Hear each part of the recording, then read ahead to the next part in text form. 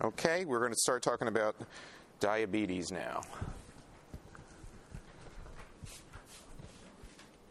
All right, here's just to try the clickers out. I have or I know someone with diabetes mellitus. Just say yes or no. 1 for yes, 2 for no.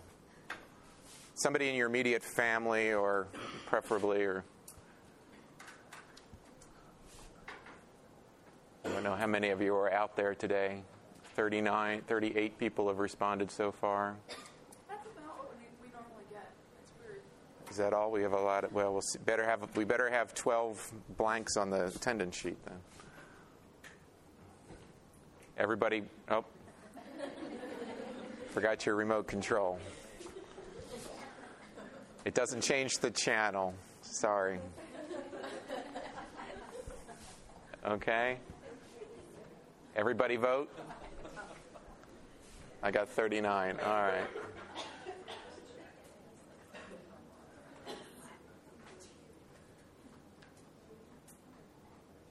Let's see. All right. 87%. So almost everybody in the class then has either has it or knows somebody with it. And the reason I just did this is because you'll see from the statistics how prevalent it is when we get to it. But just before we start, just to clarify some terminology that you might see. We're talking about diabetes mellitus. It looks like mellitus, but it's mellitus. You know where the word comes from? Mellitus, the Latin root mellitus. It's honey. So yeah, it means. Well, that's what it means. And diabetes is passed through, so it's sweet, something that's sweet that passes through. It's been identified in ancient Greek literature. Hippocrates noticed that a lot of people used to just walk around and pee on the ground, and they didn't have porta potties and stuff. So a lot of people just would walk around and pee, and they would notice that some people, the flies would gather around. So and those were people that were usually sick and had blurred vision all the time, and seemed always having problems, and died at a young age. And so it was identified earlier. Usually when we talk about type 1, we're talking about some sort of insulin deficiency. In type 2, is not necessarily a deficiency, but eventually usually will lead to a deficiency if it's not managed right. Typically, type 1 occurs in childhood. In fact, if you know, there's a juvenile diabetes foundation. In fact, they used to call it juvenile diabetes. It's not strictly related to kids. Older people can get it, but it's much rarer. Some other things that you might see in the literature, or somebody might refer to it, particularly if they've had diabetes for a long time, insulin-dependent diabetes, or type 1 with a Roman numeral, and then they would call this type 2 with a Roman numeral 2. This caused a lot of confusion. People thought it was type 11, and so they've just used a regular 1 and 2 now. Sometimes you'd see the adult onset, but again, that has also changed too, as you'll see now that in some cases children are coming down with the type 2 diabetes. Just remind you, the Isle of Langerhans is where the insulin is produced in those beta cells. So it's damage to those cells in type 1. Diabetes mellitus is actually a group of diseases. It's not just the 1 and 2. You'll see if you look in your readings, you'll see there's a whole list of different types of problems with the usage of insulin and the uptake of glucose, and they're kind of on a spectrum of your ability to use it. People develop an insulin resistance. They don't necessarily have diabetes, but they can start to develop an insulin resistance. And as you'll see, it seems to be related to obesity and to lack of exercise. About 13 million folks in the U.S. are considered to have diabetes, about 6% of the population, but it's estimated that there's a larger percentage that just haven't been diagnosed yet, particularly as if you've seen the percentages that show the number of people who are obese it keeps growing across the country. It's expected that this number will grow. It contributes to a lot of deaths per year because of the complications that occur from it. You can generally the complications like with type 1 aren't going to be from hypoglycemia and things like that. It's going to be from the complications, the damage to the cells, particularly those things that have microcirculation. They're the ones that are at greatest risks. Costs our health system a lot of money. Figures from 2005 showed that $92 billion in direct medical costs were able to be identified strictly associated with diabetes care. Here's a list of all the complications that can occur. And if you look at it, you can see that a lot of these things are all involved with places where there's a lot of microcirculation in your body. So in the heart, the kidneys, nervous system, peripheral circulation, and in men, impotence because of the microcirculation in the genitalia get affected. And so, a lot of people don't realize that there's a lot of men with type 1 diabetes are also impotent. When we're talking about type 1, you're talking about 1 in 400 of those under 20 years old. And then the other big group comes after 60 years old. And you're looking at right now at about 18%, but this number keeps growing every year. So there's the two ages that in kids when they get the type 1, and then as people get older than 60, that's when the type 2 starts to increase. However, as I said, because of the obesity, we're now starting to see people in their 50s, 40s, even 30s starting to show signs, if not outright type 2, show that they're on the road to it. Here's some of the groups I was talking about. We're familiar with the type 1, type 2. There's also what they call these pre-diabetic conditions, impaired glucose tolerance, impaired fasting glucose.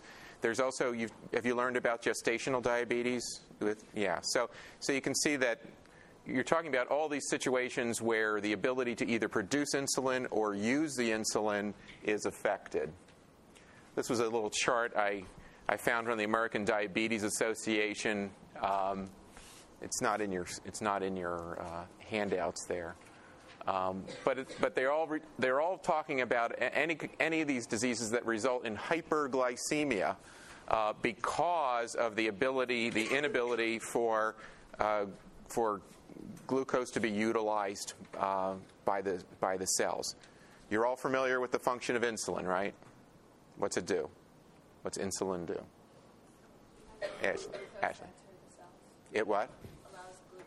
Right. The only way glucose can get into the cells is it has to hitch a ride with the insulin, and then it gets carried through the membrane and put in. Without that there, the glucose just comes up against the cell wall, knocks, it can't get in, won't let you in. Sorry.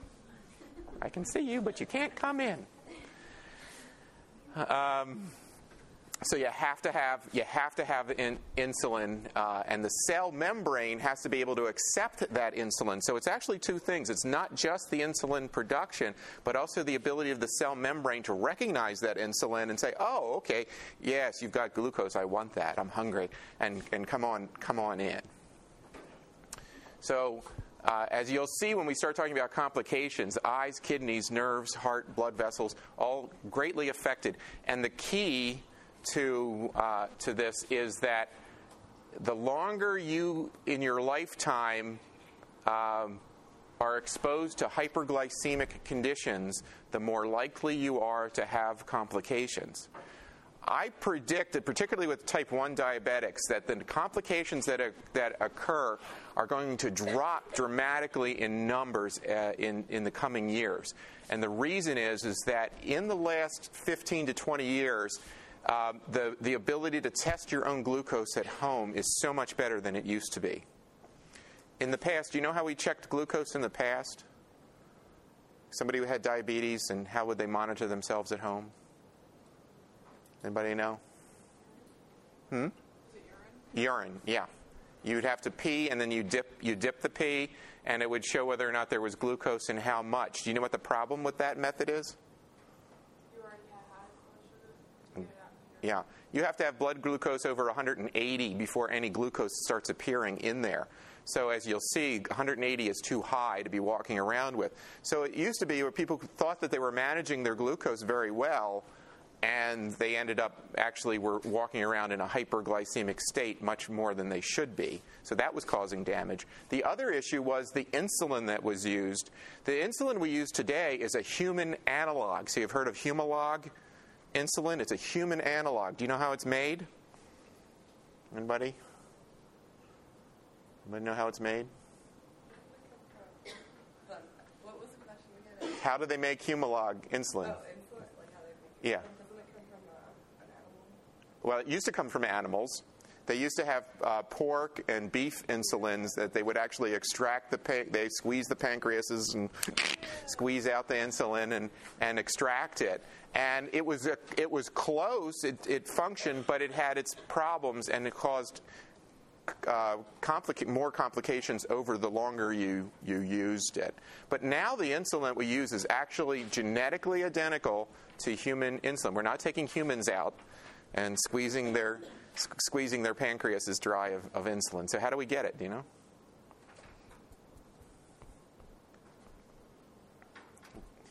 Nobody knows. Didn't you talk about this in biology? Stem cells? No, not stem cells. It's E. coli. They've taken E. coli and gene spliced in the DNA code for insulin production, spliced it in, and now you just grow your E. coli in addition, and they squirt out all the insulin you want. So there's no risk of contamination, no rejection problems. It's sterile. It's a much better system, and that's relatively new. That's only been available in the last 20 years. So that's been another big change in management of diabetes. That's why I'm saying that a lot of the things that we read about, some of the elderly folks that you meet today, you have to remember, if they were diagnosed in the 40s or 50s, for most of their adult lives, they have not been managed the way they're managed now. So keep that in mind, and that's one of the reasons why you'll see the complications. The number one cause of amputations in the U.S. is complications of diabetes. So just to also keep in perspective of the number of differences we're talking about, vast number of cases of diabetes. When we talk about diabetes in general, you're talking about type 2. Type 1 is a relatively small number in the population. So these would be the number of people that are diagnosed each year. So you can see many more people are being diagnosed with type 2 each year. Here's another difference chart that shows the difference. You see the beta cells get destroyed, the little insulin doesn't get made anymore, and we still have the same number of receptors on the cells. There's just no insulin for them to come in. In type 2, you can have differences. You can have reduction of insulin. You can have a normal amount. You can even have higher amounts of insulin.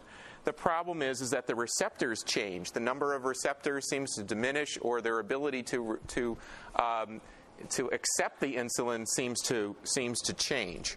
And so the insulin can be there, and eventually but the glucose isn't getting in. The other problem is that over time, even though you're producing normal amounts of insulin, over time your pancreas seems just to get tired and it just stops producing insulin. So a lot of people with type 2 diabetes, the amount of insulin they produce will begin to diminish over time. And so there are type 2, folks with type 2 that will take small amounts of insulin.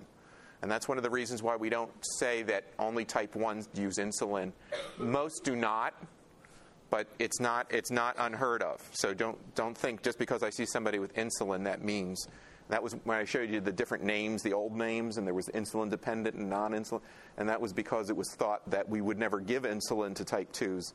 But it's realized that that is, in some cases, possibility. Here's just another chart showing some of the places where complications occur. Notice that 2.5 times risk of stroke. So there's things you might not even associate with diabetes. A leading adult cause of adult blindness, the retinopathies that occur. Heart disease, 2 to 4 times more common. 75% diabetes deaths are heart related. Kidney problems, kidney shutting down. Also, as I told you, amputations, particularly starting at the feet and then working up, just because of the effects on circulation. All right, let's start. I'm going to start, even though it's 1 and 2, I'm going to start with talking about type 2. It's a resistance to the insulin. There, as I talked about, the fact that as obesity increases, the number of cases of type 2 has been increasing. Cases with children getting type 2 were before only kids that were of some Indian tribes, like, for example, out in Arizona and Tucson area, there's the Pima Indians, 50 times greater prevalence of type 2 diabetes than others. And in those cases, we would see teenagers. In the Pima Indian population, particularly, it wasn't unusual to see kids with type 2. But for a long time, they were the only ones. But now we're starting to see kids from all backgrounds. Dr. Kaufman, Francine Kaufman, she wrote a book called Diabesity a few years ago that was showing this link between obesity and lack of exercise and type 2 diabetes. She found that kids that ate fast food more than twice a week were 10 pounds heavier than kids that didn't, and had 2 times the risk of going into this pre-diabetic condition. They weren't necessarily type 2s, but they were starting to show insulin resistance. If you have extra abdominal weight and fasting blood glucose is greater than 100, then the risks of moving into diabetes increase. The thing to remember with type 2 is the most effective thing is to reduce caloric intake to what you need and to exercise. There are drugs and there are pills, and we'll go over them, but more often than not, particularly if it's caught early, and particularly with adolescents and young adults, if you can change your behavior, you won't progress into the problems. I was telling you about the heredity factors, Native Americans being much greater, but it does vary among the tribes. As I said, the Pima Indians seem to have the highest for some reason. If you are obese, but also if you have hypertension, HDLs less than 35, triglycerides greater than 250, all of those are other risk factors. Also, if you have a history of gestational diabetes or had a baby greater than 9 pounds, you also can be at risk for type 2 later on. And so there's been some correlations with that. As I said, diet and exercise are the main advice. Getting your BMI closer to what it should be, and moderate exercise. It does not have to be working out at the gym, lifting weights, doing the Rocky thing. You don't need that. You just walking a few miles a week seems to be enough. 30 minutes of walking a day, they think, is probably more than enough exercise to start preventing some of these problems. And then you've got the oral hypoglycemic agents. And this is a chart that just shows you the different drugs that you'll see and the 3 different ways they work. So these 2 drugs here work by sensitizing your cells to insulin. and they also control glucose production or control glucose production from the liver.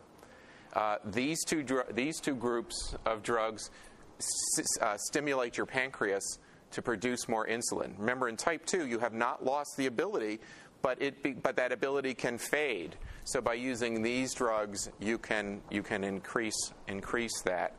And then there's also some people are now using the Precose because it reduces the absorption of carbs, and so it seems to help slow down some of the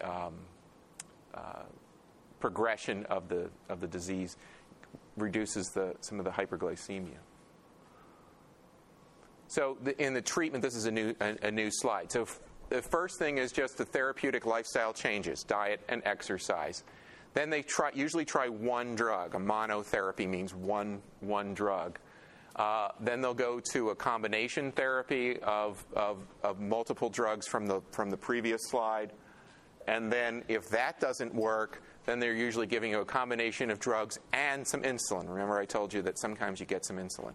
So when you have a patient with type 2, look to see where are they on this. If you see them down here, you want to look and see how good were they at changing that. If you see them with the insulin, understand that probably means they've tried everything else first. So that's not the first thing tried.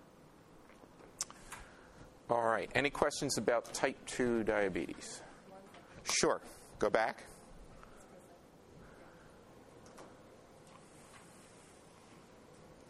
I don't have a test question on that. I just want you to understand that there is a progression. You're going to have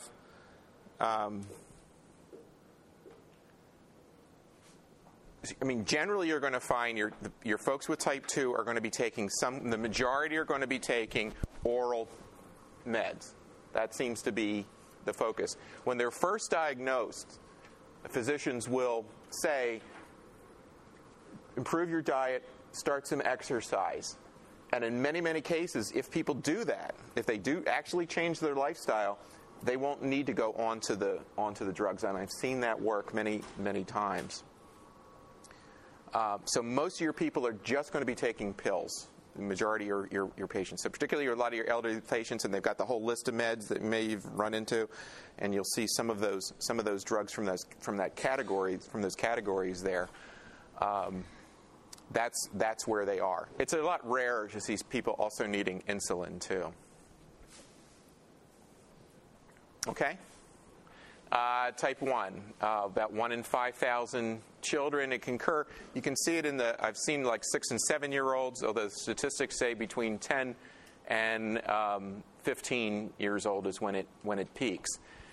You'll see numbers that kind of group the whole country, but if you break it down by white, black, and Hispanic, you can see that it affects white kids more, almost twice as much as Hispanic kids. How does type 1 occur?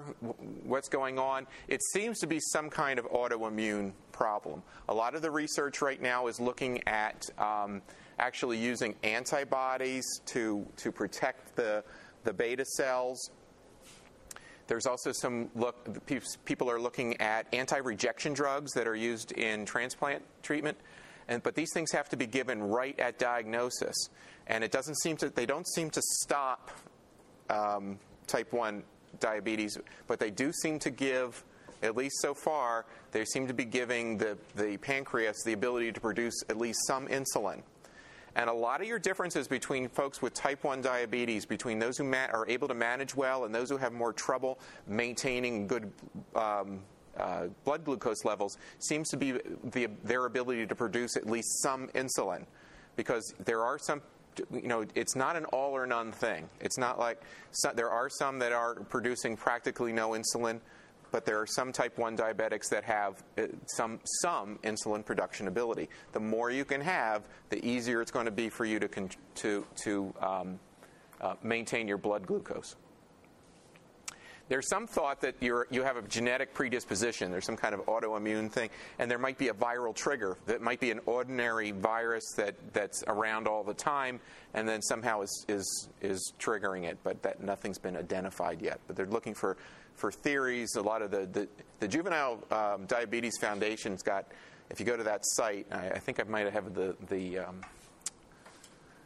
URL for that in your handouts, but it puts you to a lot of the latest research. It's pretty fascinating, and I think I think they're getting very close to have some dramatic changes in early treatment when kids are first diagnosed with type 1. And there's also, I think, going to be more improvements with improving your ability to produce insulin.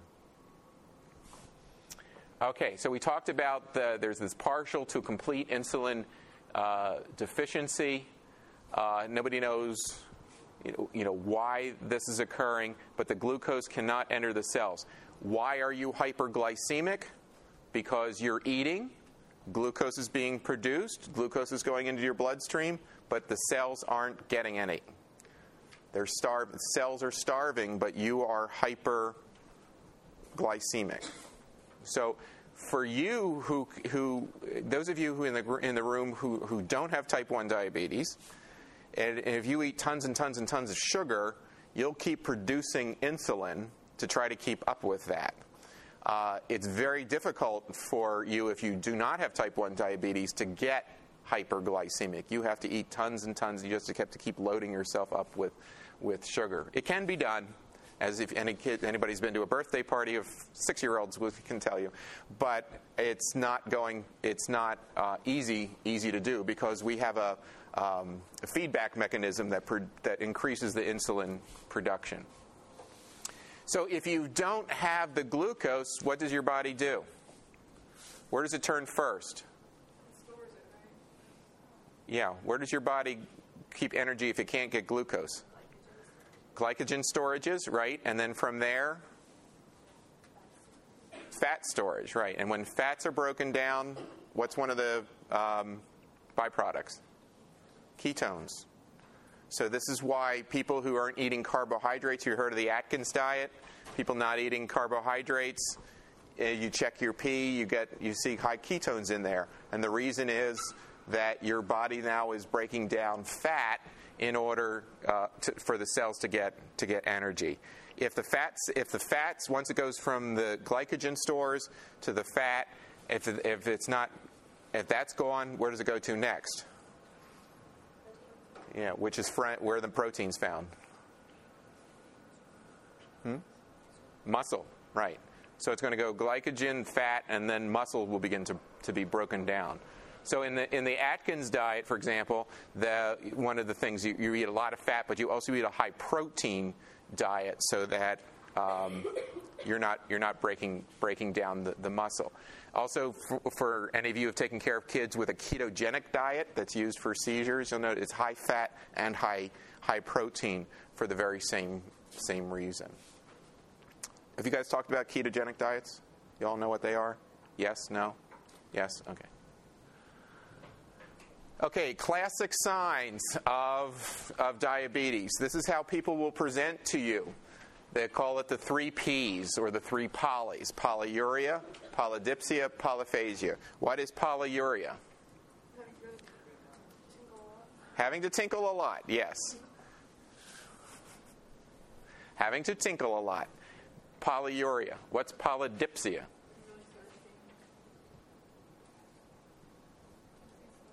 Increased thirst. And polyphagia? Somebody other than Jean.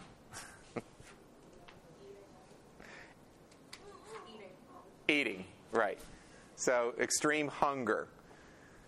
So typically what happens is the parents will say, this kid he's drinking all the time, he's ravenous for food, he's going to the bathroom all the time, I don't know what's wrong with him.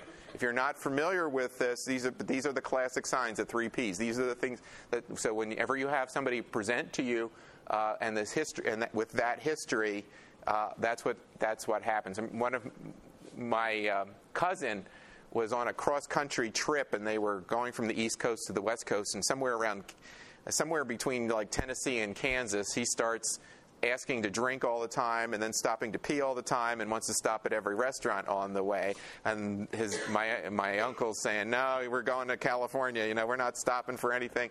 And finally they couldn't take it anymore, and they had stopped in an ER in Kansas and was diagnosed with type 1 diabetes. So these are all secondary to having hyperglycemia. Your cells are starved, but also when you have hyperglycemia, you are increasing the osmolality of your blood. So you imagine that you've got a lot of stuff now. You've got a lot of sugar dissolved in there. You ever make Kool-Aid as a kid and you add your own sugar? You ever done that kind? Where you pour it in and you keep pouring in the sugar and you keep pouring it in, and it gets harder and harder to get that to go into solution, right? Well, the same thing when you're hyperglycemic. So the osmolality of it has soaked up all the sugar that it can. So there's only one thing to do. That's to make your blood more dilute. Where is it going to find the water for that? From the rest of your cells. So it sucks up the water. So you're actually now in an intracellular dehydration, even though you may be drinking all the time, because you're trying to get water into the bloodstream. Now remember also, along with this dehydration is ketones are forming, because they're breaking down. Your body still needs the energy. It's not going to give up because it can't get glucose. So it's breaking down the fats, and those ketones are acidic. The ketones are acidic. So that leads to an acidosis. So it's not just that. This is why people on the Atkins diet aren't in the hospital with DKA, because they're drinking enough fluid and eating enough protein. They're not getting dehydrated, and they're not in hyperglycemia. They're in a ketonuria or a ketonemia, but that can be flushed. That's flushed through by drinking. So that's why they're not in ketoacidosis. Here's a pathophysiology chart that just shows you how you end up in ketoacidosis, and it's pretty much going along what I was telling you about, where you've got the hyperglycemia here, you have the dehydration here. On top of that, you get this lactic acidosis. All of those combine into the ketoacidosis. All right. Without looking at your notes, get out your clickers and tell me, type 1 diabetes is a loss of insulin due to either 1, production in the pancreas, or 2, utilization by the cells. You got 10 seconds. 5, 4, 3, 2, 1. Polling's closed.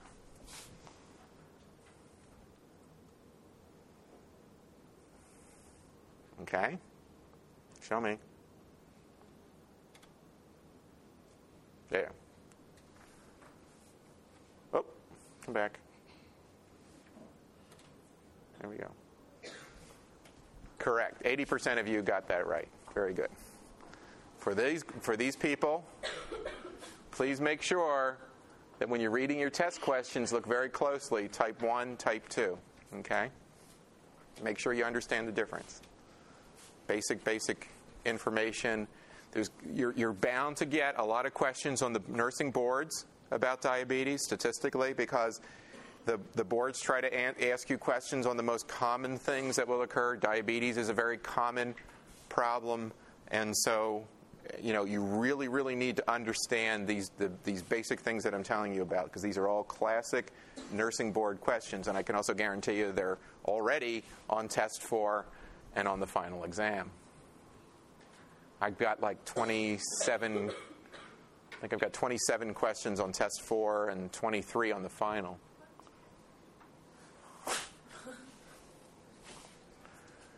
So back to ketoacidosis. Told you about how it forms. Remember, you got the combination of the ketosis, hyperglycemia, and dehydration. People will begin to hyperventilate in an effort for your body it increases the base buffer, and you're trying to alkalize your blood by hyperventilating. So if you see somebody doing that, that's why. The treatment is that they'll rehydrate them, give them tons of fluid, Sometimes they have to do some electrolytes if they're out of balance, and they also will often add IV insulin so that the cells can start to use some of the glucose. So the trick is rehydrate. They have to fix the pH balance and then get some insulin on board so that you can stop the ketone production. Okay. Long-term effects. Microvascular damage. We've already talked about that. Also, joint limitations. And the big key here, remember again, with all forms of diabetes, are trying to maintain a good glucose. And what's a good glucose? That means a fasting glucose. If you haven't eaten in 4 hours or so, your glucose should be less than 110. If before you eat it's more than 110, that's too high. That's a good number to remember.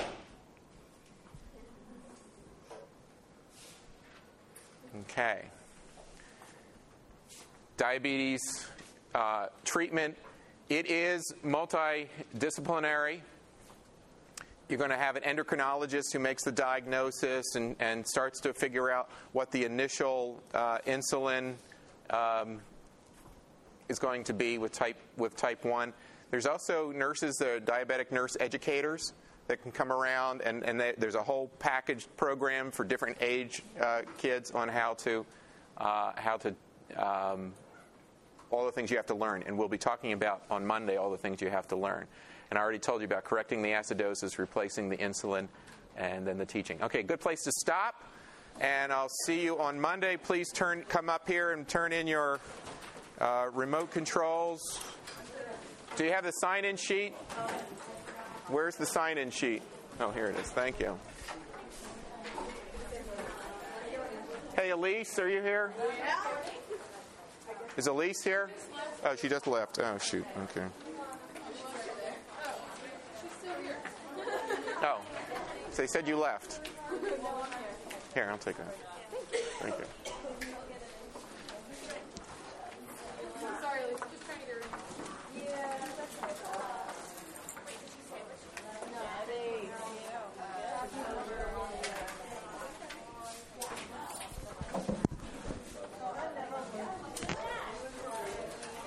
So I was just diagnosed with type 1 at the end of February of this semester. Oh, really? This is like my life story of Wow. everything that's been going on lately.